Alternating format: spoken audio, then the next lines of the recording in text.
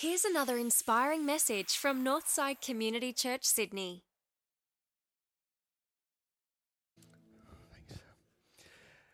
Hey, here's something that we all know about. You know that there is a difference, or there's a gap between me and the me that you want people to see.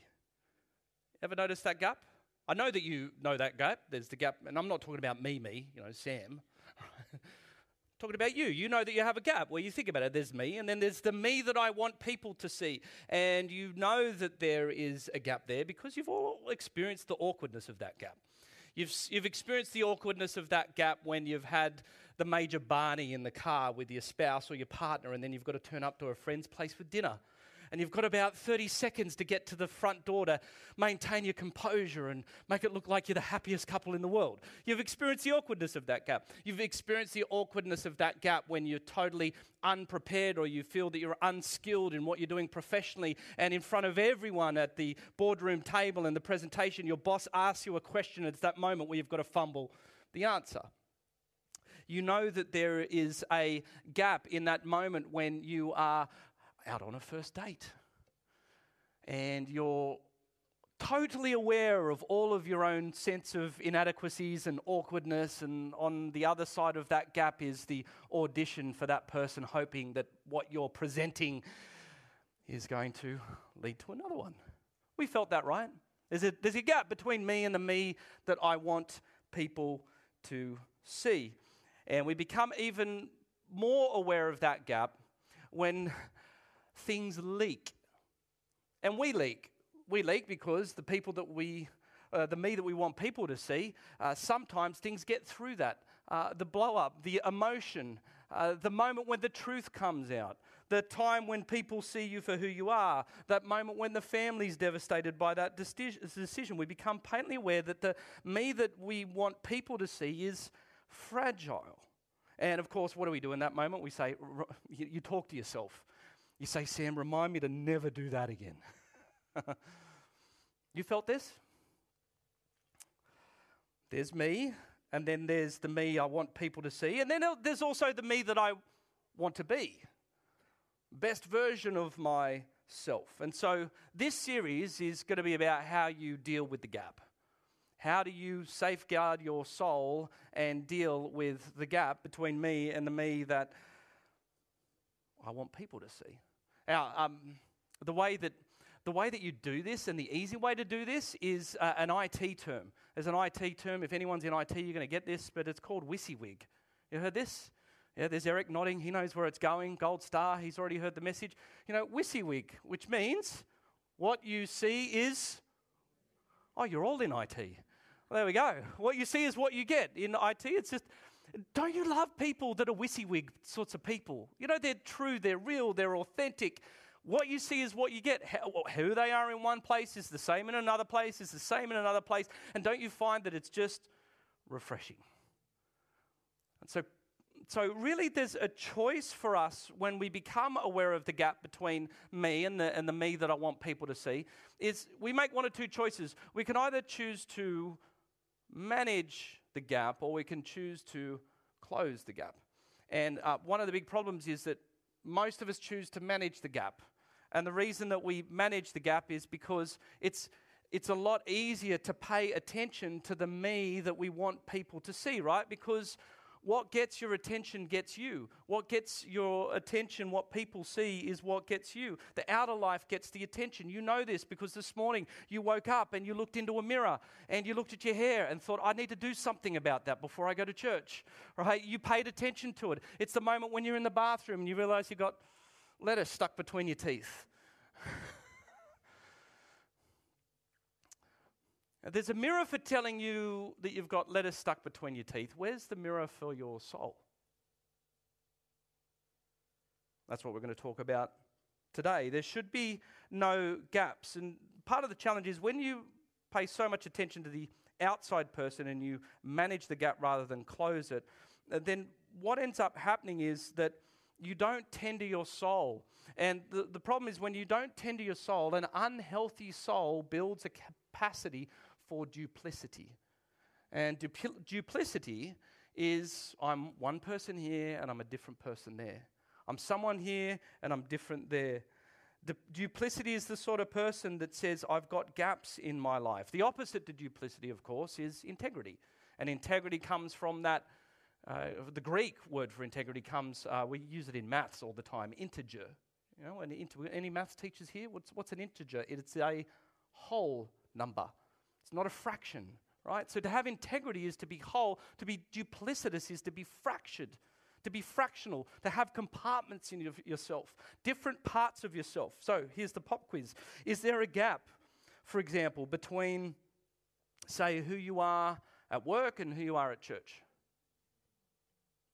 Is there a gap between what you say and what you do? Is there a gap between what you say you believe and how you actually act on what you believe? Are you a keyboard warrior behind the scenes and a coward in real life? Are you different with your co-workers than you are with your boss? Is there a gap between your home life and your public life? We want to close the gap because unattended souls manage the gap. Healthy souls close the gap. And perhaps I've always wondered this. You ever thought, why are we different like that? Have you wondered that? Why is it that we're different in these different spaces? And I think it's because in that moment, there is no authority in our lives other than the moment. The moment is the authority in our life. There's no deeper place from which we come in that time. And so we get shifted around into different spaces. There is an authority of the moment over our lives that shifts who we are. And you've seen this, right? You've seen this when you've got friends who you're off at a party or a soiree, which is just kind of an older person's way of saying party. Yeah, isn't it? I always think soirees, when people swirl drinks, that's the difference between a soiree and a party, right? But you're at a party with someone and you're there with friends and all your friends are saying all these horrible things about this other person who then bounds across the room to you, and you watch this friend turn to the person and say, "Oh, hi, how are you?" Right? And then in your head, you're just thinking, you've just been slagging them off for the last 5 minutes, and then, "Oh, doesn't your dress look gorgeous? Oh, I love your boots, dude." I was just doing that to be gender equal, by the way. I wasn't making any suggestion that any gender does this more than the other, right? But we've sensed this, right? And if we're real with ourselves, we've done that of people. We've done that of co-workers. We've done that of all sorts of different people in our lives. There's a gap between me and the me that I want people to see. And I think in that moment, the reason we're shifted like that is because the moment is the authority over our life. It's the most important thing to us in that. The impression that we create with people in that moment, the approval that we might get in that moment, the praise we might get in that moment becomes the authority over our life. And so as a result, we become what I call social astronauts. We're social astronauts. Have you ever seen an astronaut trying to turn a screw into a piece of wood into space when there's no gravity? The screw doesn't turn, the astronaut turns. Have you noticed that? And so as a result, when the moment is the authority over our life, there is no fundamental sense of gravity. There's no fundamental sorts of foundation. There's no fundamental framework that we are locked into, tethered into. And so whenever we move into the moment, then we just begin to spin. You've seen this? And so here's the question for us then. Is there something at the bottom of your soul that you are tethered to that can make you the same person in every single situation? Because if there is, that's the primary way that you can close the gap, where there's no difference between me and the me that I want people to see. And to set this up, Paul, in the book of Romans, we're going to go back to Romans 12 this morning, which was what we were talking on last week in our final chapter of forgiveness. And it's quite ironic that when you look at that chapter, what we're about to talk about this morning actually is the genesis of forgiveness and all of that powerful stuff that we've been talking about for the last couple of weeks. But it's in 2 verses this morning, which for some of you are like, thank goodness. Man, that forgiveness series went on for ages. He's just got 2 verses to go through this morning. But they're 2 verses that, if you take this to heart, can make you the sort of person that closes the gap. And they're the sort of verses that absolutely fly in the face of our culture. They're the sort of verses that make absolutely no sense, even to Christians. And so I'm going to tell them to you anyway. The habit that we see here of a range of habits to safeguard your soul, Paul says, is to surrender your will.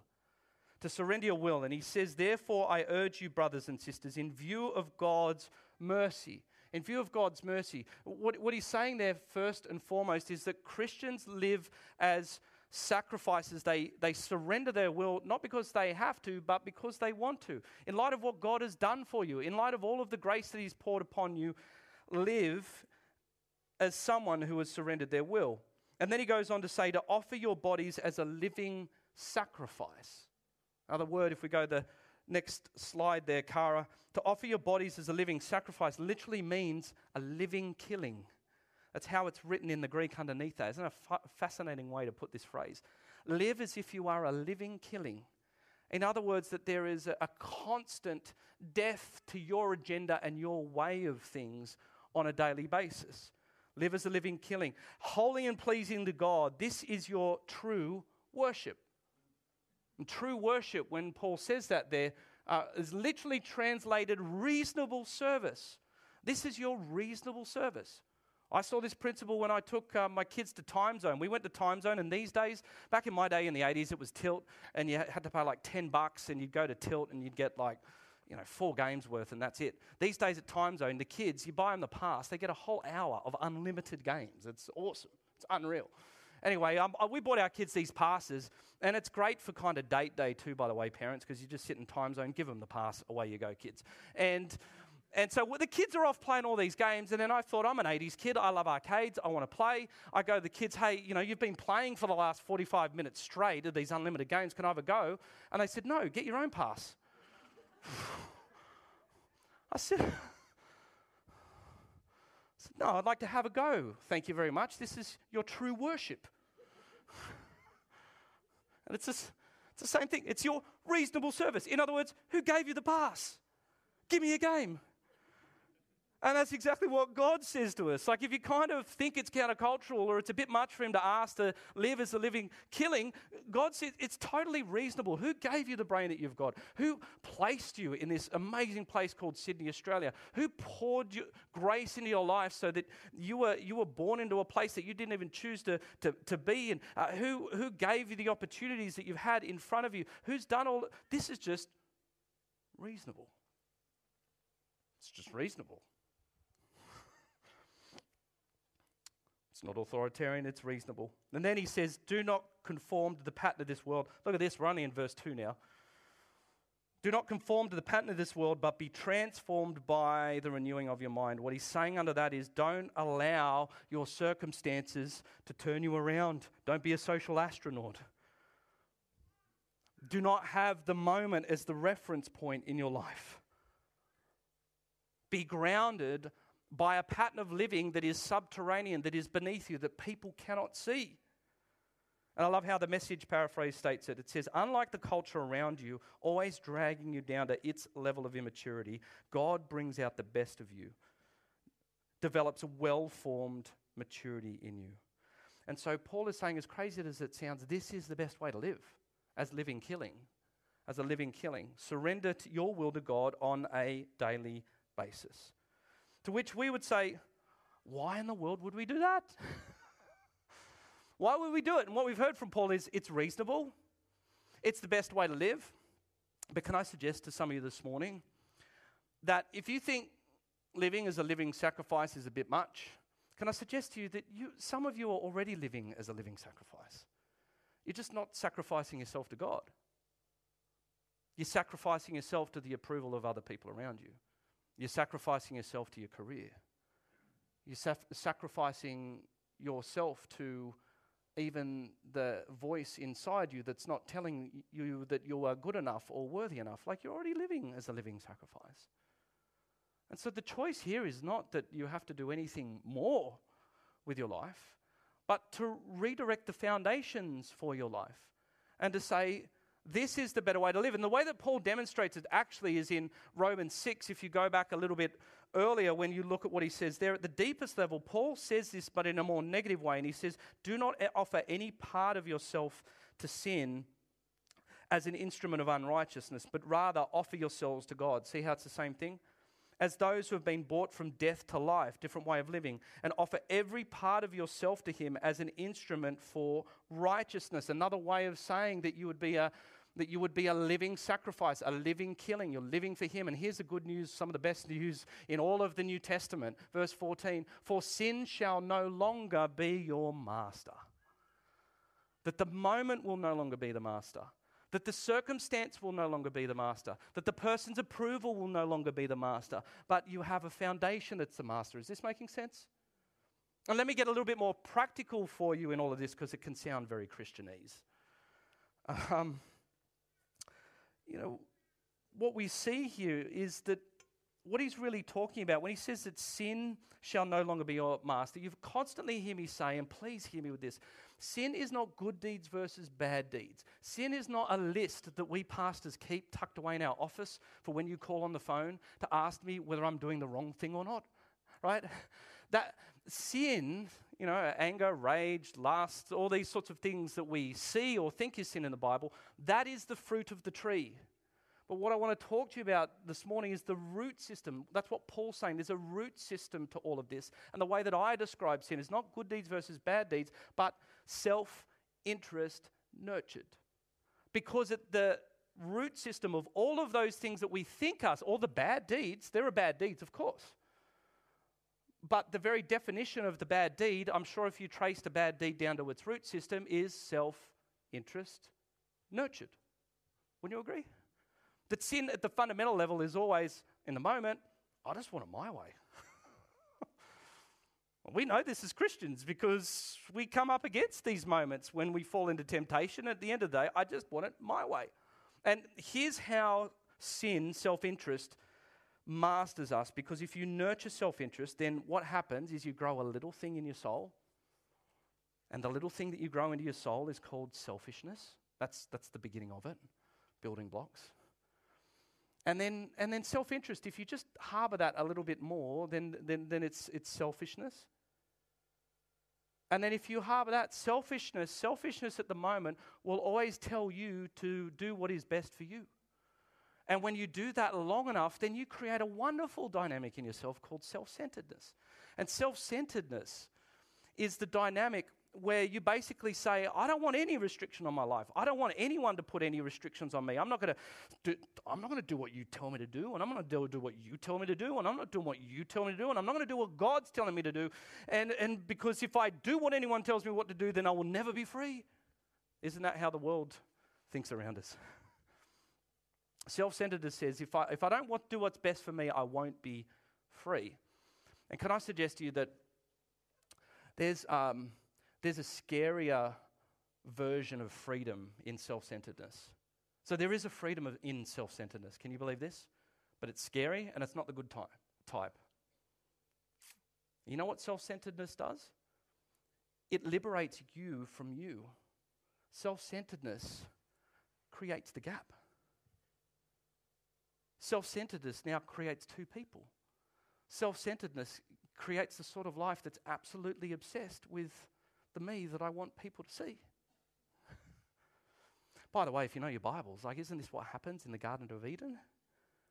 Is that we were designed, whether you want to take that literally this morning or not, or see it as allegory, the principle is this. In the Garden of Eden, God designed us, you know what he designed us for? WYSIWYG. No leaves, no clothes, nakedness. What you see is what you get. And it wasn't just physical nakedness. It was a relational transparency that people had with each other and with God. And what you see is what you get. There never was a gap to begin with.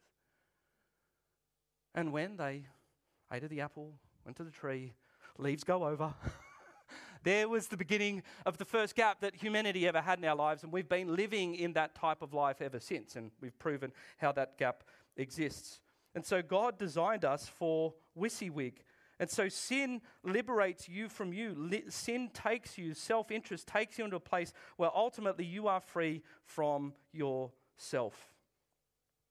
So it begs the question then, all sounds wonderfully positive, doesn't it, this morning? How do we come back to a place where we live for something that is beyond ourselves? How do we get out of this? How do we deal with this? Because you know what, there is really something fascinating happening in all of this. And this is not just a Christian thing. And by the way, Christians, this is not a non-Christian thing. This is not a matter of, these worldly people deal with that, we're Christians. No, Christians do this all the time. And as Christians, we have to be really clear that there is a big difference in being saved from the consequences of your sin, and thinking just because you've been saved from the consequences of your sin doesn't mean that you have been saved from the power of your self-interest, right? We constantly have to wrestle through this on a daily basis, and that's why Paul said, be a living killing. And so here's how we do that. A couple of two quick questions for you. The first one is, are there a set of non-negotiables at the bottom of your life? Are there a set of non-negotiables at the bottom of your life? Are there a set of principles that no matter where you are, they do not change? Are there a set of principles that say, this is how I will speak, this is how I will act regardless of where I am? Are there non-negotiables at the bottom of your life? And of course, the way that we develop that as Christians is we go to group, we learn the Word of God, we learn how God wants us to live, and we begin to live by those sets of non-negotiables. But at the same time too, and the second one this morning is, I want to say that being a living killing doesn't need to be dirgy. Like, I think there's a whole brand of Christians that think, well, to be a living killing, we kind of got to be like those, that kind of version of Filipino Christianity, where you're seeing they're whipping themselves down the road at Easter time all the time. You've seen that version on the television. I think there are a lot of Christians that kind of feel that they've got to live life that way, that, okay, to be a living sacrifice is I've got to beat myself down every single day, and if I'm not beating myself up for Jesus, then I'm not being a Jesus follower at all. And I want to say to you this morning that being a living killing doesn't need to be sorrowful. It can be adventurous. And I want to give you a life-changing question that I use, particularly when I'm getting a bit down on myself, to show you how being a living can be adventurous. And this is what I did this morning. It's what I do most mornings. I ask a simple, powerful question, an adventurous question, a life-changing question. You ready for it? I ask this. I say, Lord, what are you up to today? And how can I be a part of it? Lord, what are you up to today? And how can I be a part of it? Anyone ask themselves that question this morning? I'll give you a scratch and sniff or a gold star, one or the other. Yeah, that's a sticker, by the way. That sounds really inappropriate. Right? In fact, too, if you get a gold star too, if you realize it's actually not one question, it's two. It's two questions. What are you up to today, and how can I be a part of it? That's what it means to be a living sacrifice. It means to give over of your conscience into the already working activity of God ahead of you. It's an incredible way to wake up, and it's an incredibly adventurous way to wake up. It's just to say, Lord, what are you up to today, and how can I be a part of it? And in so doing, then what happens is your conscience will light up. You will go to the bus. You'll go to the train station. You'll go to the office. You'll go to your friend's lunch. You will go to the social outing with your conscience already lit up and ready to go to say, I shouldn't say, I shouldn't do, I shouldn't comment. I can feel the gap opening up. It sensitizes your conscience to be aware of yourself when you move into that moment. When you surrender yourself in that way, then you realize that you are part of something a lot bigger than yourself. And so, of course, the biggest question in all of this as we finish this morning is people would say, well, hang on, what if God asked me to do something that I don't want to do? I ask the questions, Lord, what are you up to do today, and how can I be a part of it? And what if he asked me to do something that I don't want to do? I kind of see it like this. It's like, imagine that you love soccer. It's the Matildas at the moment. That's kind of all the rage at the moment with the World Cup. And so you love soccer, and so you want to, you see the coach of the Matildas. Anyone know his name? No. Gus, isn't it? Gus. You see Gus. Let's just say it is Gus. It's Gus Arnold. Is that it?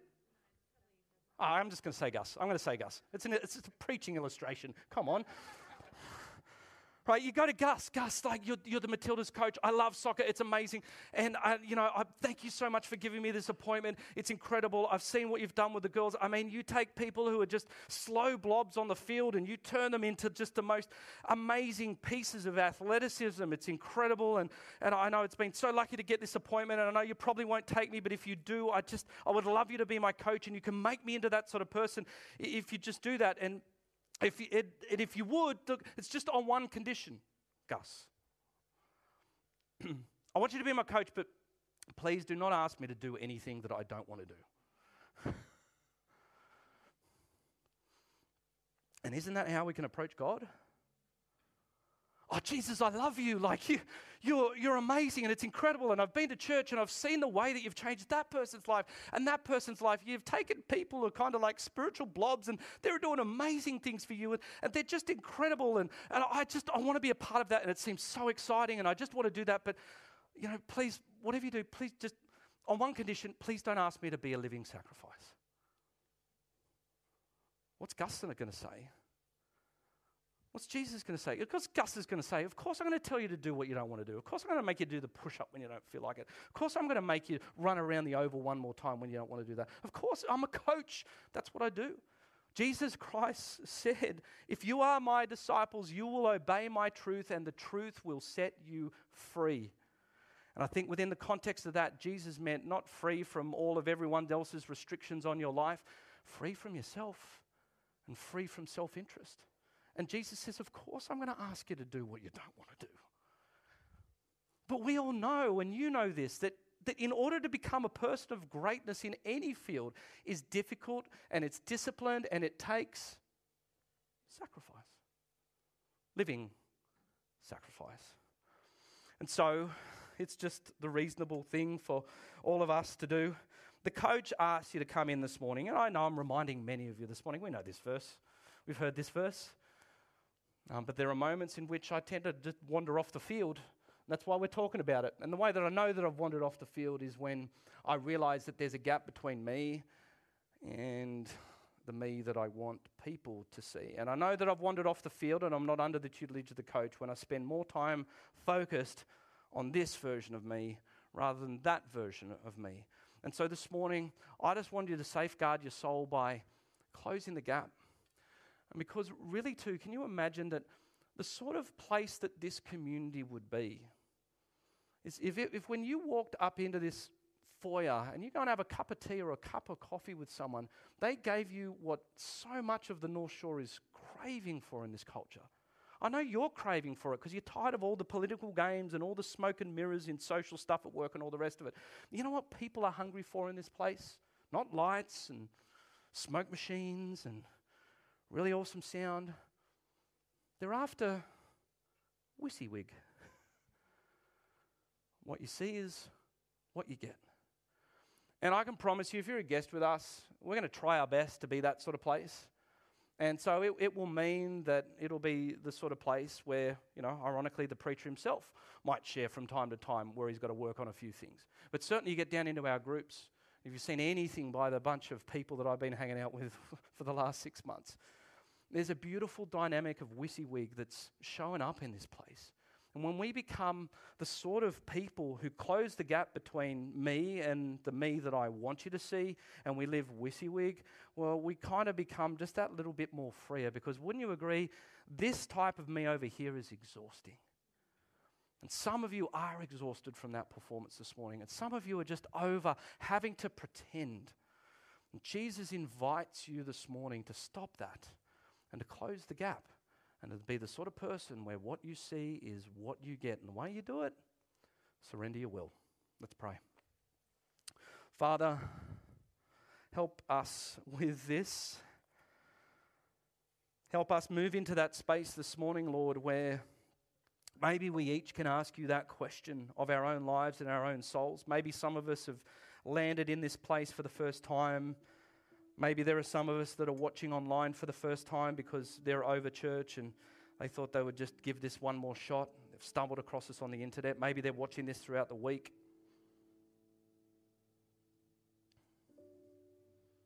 Maybe there are some of us here who are just exhausted from pretending.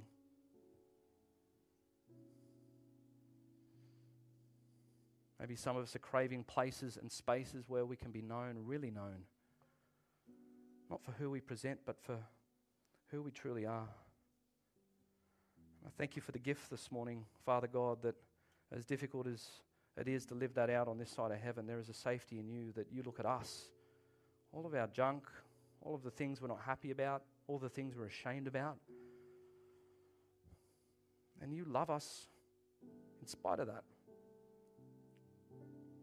I pray over this community that we would be the sort of place that would continue to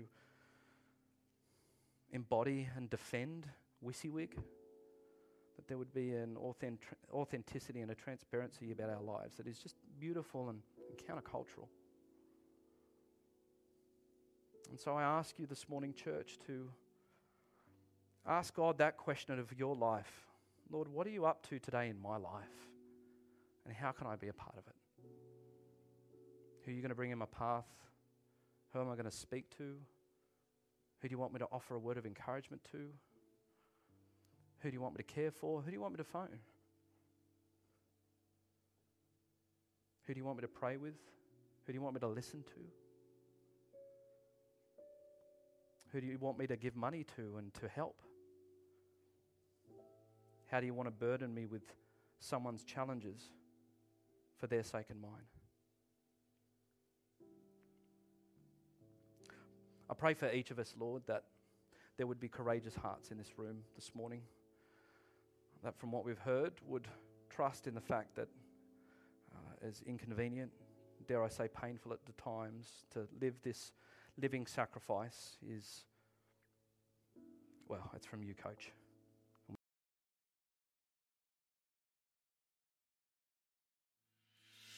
Well, thanks for tuning in. If you'd like to find out more about Northside, visit northsidechurch.org.au.